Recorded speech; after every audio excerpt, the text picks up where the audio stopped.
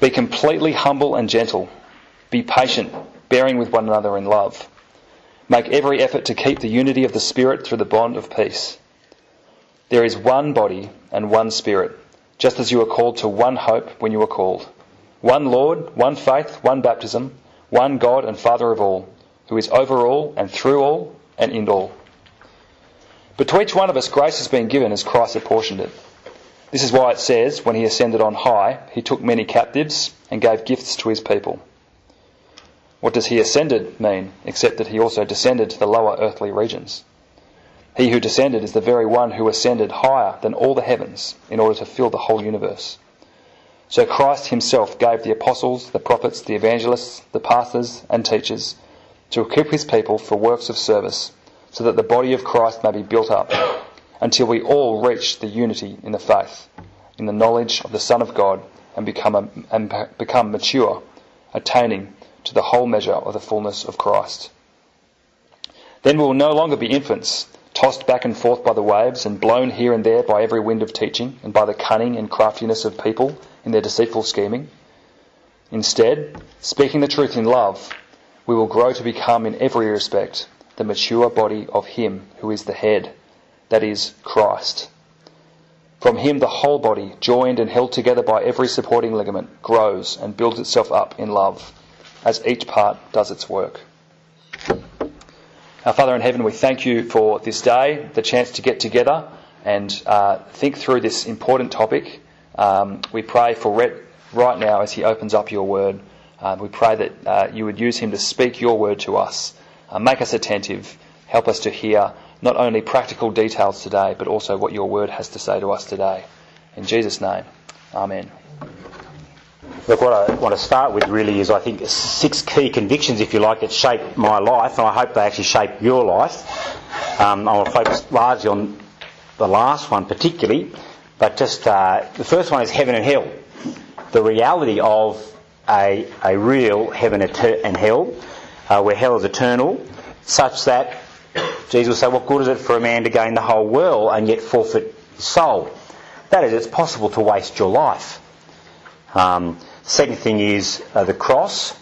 That is that Jesus died at 33, at one level humanly unsuccessful. 120 or so followers, disciples who he would say would do greater works than him. In fact, in our own Bible studies week, we're in Acts 2, we saw Peter jump up and give a sermon to 3,000. But of course, so at one level Peter looks more successful. But of course Jesus' success, or what he did, was so much incredibly more than that, wasn't it? Ultimately we see that the Gospels aren't actually biographies of Jesus' life. They're actually passion narratives with a bit of an introduction. Because at the heart, God sends his own Son, his only Son, because there's no other way in which you can redeem an enslaved humanity to enable the restoration of a broken relationship between us and our Creator. So that is why Jesus goes to the cross, drinks the cup of God's wrath to enable this atonement. The cross is absolutely central in all the cosmos for the restoration. So that's the second thing. So it's heaven and hell, the reality. There's the cross. The third is the vision of God. That is where it's all going. The classic Ephesians 1 verse 10, that all things will be summed up in the end under Christ Jesus. We see, say, Ephesians 3, that as the grace of God goes out and more people are entering into this salvation, that in the heavenlies, the angels and the hosts marvel at the manifold wisdom of God. That's what's going on. Or take it, Revelation 21, that great vision of where it's all going. The heavenly city, the new Jerusalem, the voice that now says, now is the dwelling of God with man. So there's the vision of God. The fourth is the brevity of life. Life's short, and therefore it brings with it a great urgency. So before you know it, our bodies will be in the grave, and we'll be in glory, and all our troubles right now actually really are just momentary. Okay? What all that brings us to, I take it, you put those presuppositions together, those realities, deep convictions we hold, it means we have to be driven by love. And it's quite common in our church, we kind of have used for years a lifeboat illustration, which pictures essentially that church is a lifeboat where we're at this sea of humanity that's largely drowning, that's all drowning, unless we can pluck them out of the water and get them in this lifeboat. Their only hope is they get in this lifeboat called Jesus, faith in Jesus, and into this thing called church to kind of look after them. Now, as the years have gone on, we've had to add it a bit more complex. It's not just as simple as getting them into a lifeboat. We actually say no. We have to get them from in the lifeboat. We have to get this lifeboat to safe haven. And there's all sorts of other things going on, isn't there? There's poison water in the lifeboat, and people are tempted to drink it. There's sharks circling the boat, the lifeboat, and there's other people in the boat trying to push people out of the boat. All these sorts of things are actually happening in this lifeboat. And I take it that these are the kind of realities that shape us, these core convictions that drive us and that are before us. Maybe they ought to drive us, these convictions, more so we could repent. But at the heart, I think one of the realities we face is the magnitude of the task. If you just look at what's before you, those already, if you like, in the lifeboat, in your church, or your own family and friends, and the brevity of life, the cross, the vision, then you just get busy. And that itself becomes overwhelming. But our problem is the magnitude is so much larger than that. What's actually happened, I take it, is it's Phuket Beach, 2000 and whatever it was, with that tsunami, where literally there are thousands upon thousands who have died or are dying, and many are facing imminent disease.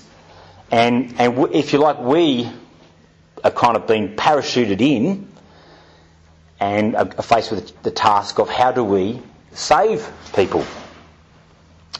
And so, what would you do? What would your strategy be if you were parachuted in back that day, Phuket Beach? What would you do? Build an effective team. You'd build an I've heard that title somewhere before. It might sound like a good idea. Yeah, you'd build a team. Yeah, very good. So straight up there, we need a team. Why is that? The task is too big for me. The task is too big for you. Yeah.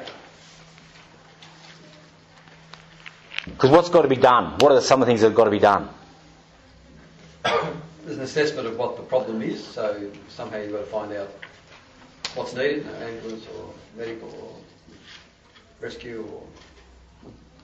There's all sorts of huge assessment, isn't there? A huge strategic assessment of diagnostic of what's going on here, what's going to be needed. Yeah.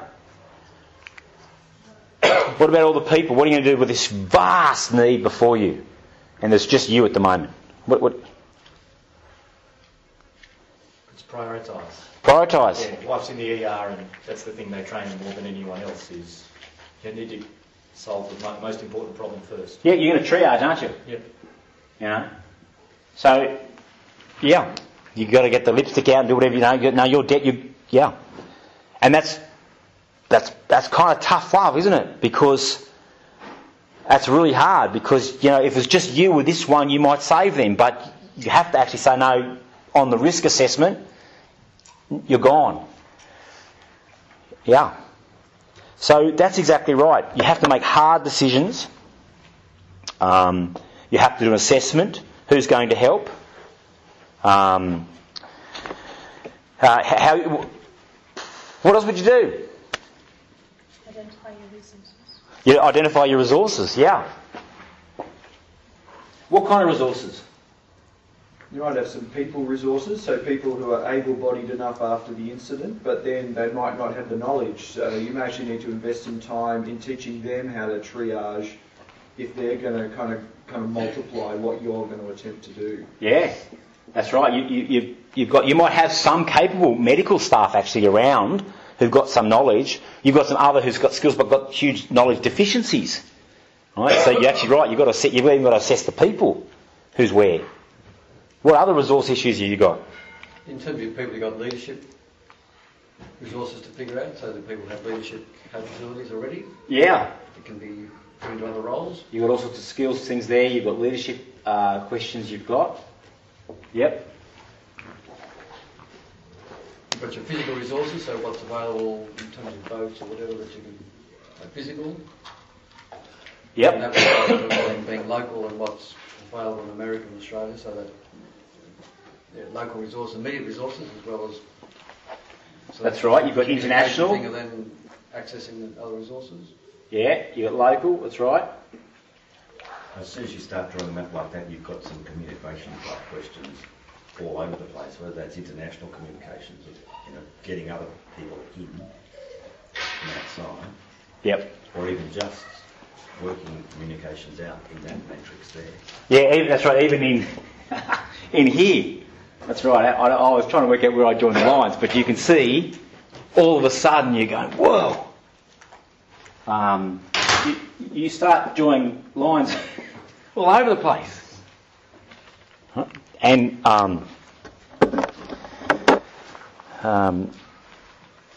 that's exactly right. You're going to have to train others, you're going to have to assess others, you're going to have to systematise, you're going to have a strategy. Right? That is exactly right. My question then is there any evidence that in the New Testament that the apostles, say, thought like this? That they had a strategy, that they were, that their leadership had a tough love element to it, that it was an intentional kind of love kind of thing. That they sought to literally mobilise, as you've said, teams to try and system all that kind of stuff. Is there any evidence of that? I've got nods. Yes. Yeah. Yes. Right. Exactly. A few places, but we'll go quickly. We'll come back to Ephesians 4. We're going, but first I'll just take you to 1 Corinthians 15:58. All right.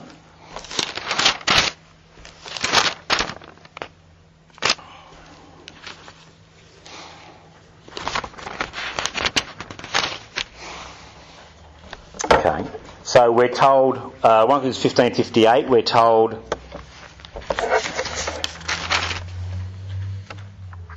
therefore, my dear brothers and sisters, stand firm, let nothing move you, always give yourselves fully to the work of the Lord, because you know that your labour in the Lord is not in vain.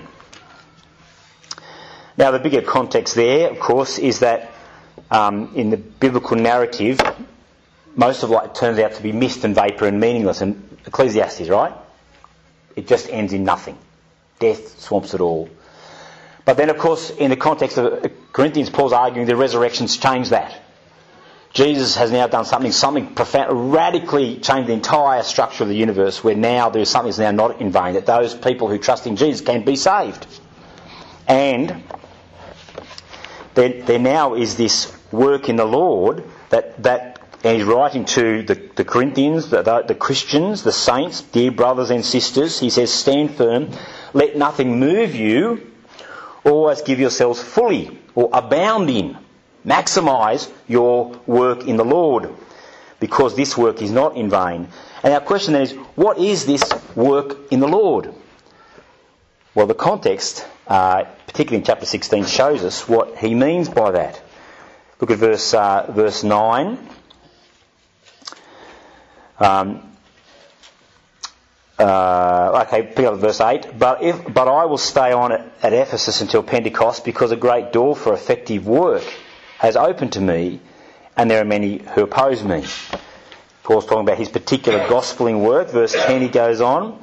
When Timothy comes, see to it that he has nothing to fear while he is with you, for he is carrying on the work of the Lord, just as I am. So Timothy and Paul together are caught up in this particular work. Verse 15 and 16. You know that the household of Stephanus were the first converts in Achaia, and they had devoted themselves to the service of the Lord's people. I urge you, brothers and sisters, to submit to such people and to everyone who joins in the work and labours at it. That is, the context here is a particular work That is separate from the general work of ministry, diakonos of serving that goes on all the time, that God's people doing in all sorts of ways, in all the little bits of serving one another, to this particular work which is caught up in evangelism and the service of the saints.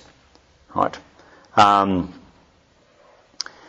It is essentially caught up with the building of the church, the mission of the church, building out, if you like, as more numbers come in, and building up as the saints are matured. That, of course, is the same picture that it really is presented in Ephesians 4. But sorry, just before I go through, you see what's Paul pointing 1 to 15? He's wanting all God's people to be caught up in this work, to see its special nature and to give themselves to it. Ephesians 4, as we've just read. Well, what's going on there? Well, the context is, verse 1, for the beginning, what is the calling that the saints are called to? They're called to live a life of unity, of being one, of bearing one another. We are bearing with one another. Verse 2. But what we see is that they are caught up, what we see that these people, office bearers, where they, verse 11, so Christ himself gave the apostles, the prophets, the evangelists, the pastor teachers, to equip his people for works of service, so that the body of Christ may be built up. That is what we see. Paul says these particular officers are given the task of mobilising the saints for these very tasks,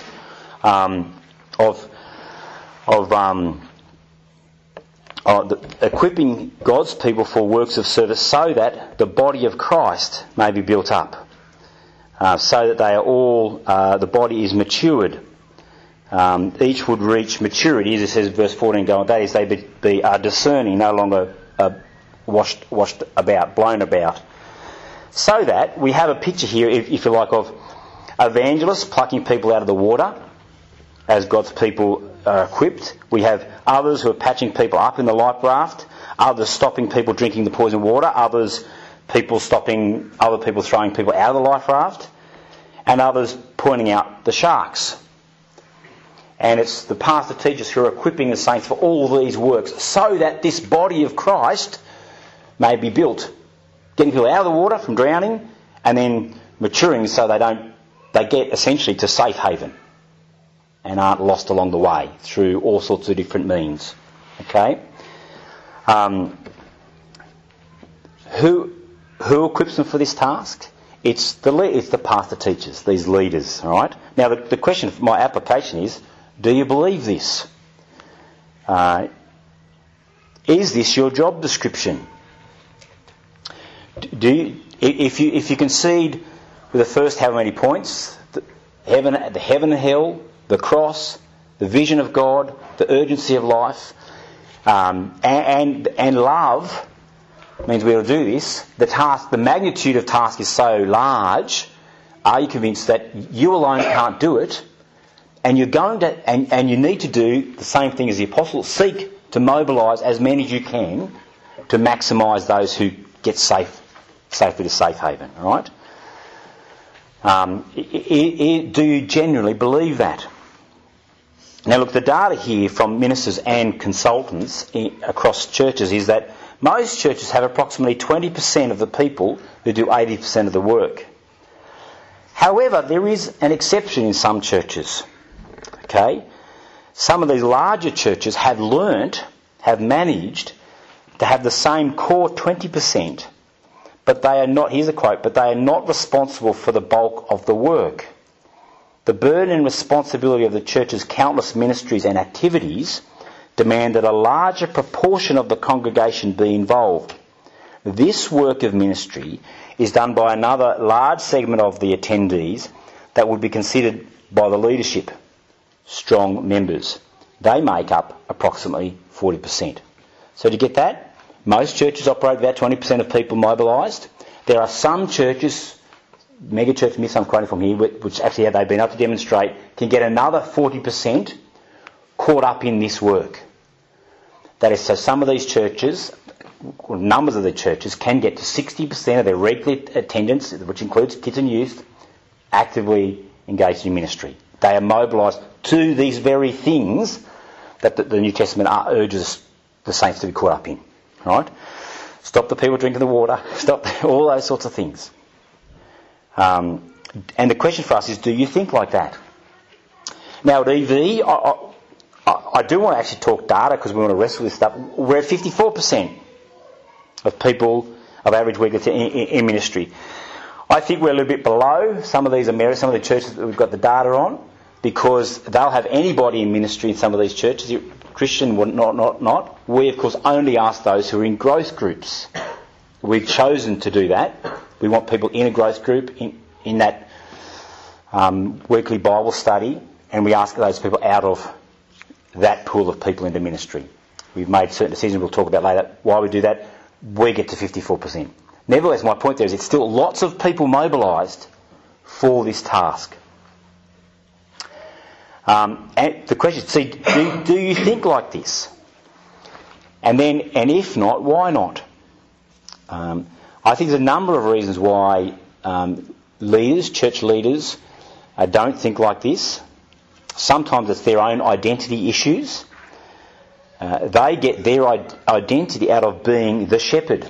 They want to treat everybody individually on the beach. That's what they like to do. And that's lovely, but if you're the church leader, you've got to lift your vision to see the magnitude of the problem. And as good as it is that you save that one, is that the best use of your time? Is that what you ought to be doing in your particular office position? All right. The other one is sometimes it's theological reasons. Actually, a conviction that you are the shepherd, and only the pastor teacher alone must do all these things. Now, I haven't got into that, but we could have some discussions about whether that's what has to happen, and actually whether there's some problems in that thinking. All right. What I am presenting today is what we call compatibilism. That is that two things hold together. God is sovereign and we are responsible. Both and. Just like in Christology, that is with the incarnation, we struggle here with the both and. The God-man, Jesus. Right? We usually always emphasise one at the expense of the other. And we've always struggled to hold these together in tension. And here, in this particular struggle, we struggle once again with the God and human element. We tend to emphasise in my own culture, Christian culture, the God side. We emphasise be faithful, and I think it's the better area to err on, but it can lead to a kind of what we call in our world a kind of an intermittent hyper-Calvinism. Just preach the gospel, just run the event, and if they don't come, oh well, that's not my fault. I'm not responsible. I want to argue it's compatibilism. God is sovereign, absolutely. And we are responsible to see the church built, to see them plucked out of the water and to be saved. And so I want to urge you to take responsibility, to ask what's not working. It's okay that things aren't working, right? We're all broken and frail, working with other people who are broken and frail. So things are always not going to be working. But it is our responsibility to ask the question, what's not working? What's the blockage? How do we fix it? What do we need to do around here differently? What do I need to do differently as a leader to help things move forward? To help those under my care in their leadership. Right? We must mobilise the saints to save as many as we can as an act of love and of right service to the Lord Jesus. Right? And we'll get into the details together of how we wrestle, how best to do these sorts of things. How about I pray? Father, we thank you so much for the privilege of ministry. We thank you so much that you've caught us up with you into the heavenlies. that we've been redeemed and saved, that we've been called to be one. And we do pray that we would increasingly wrestle with how best to mobilise your people for this great task of rescuing many in the last days, so that Jesus is glorified and many will enter eternity into life. And we pray for these things in Jesus' name. Amen.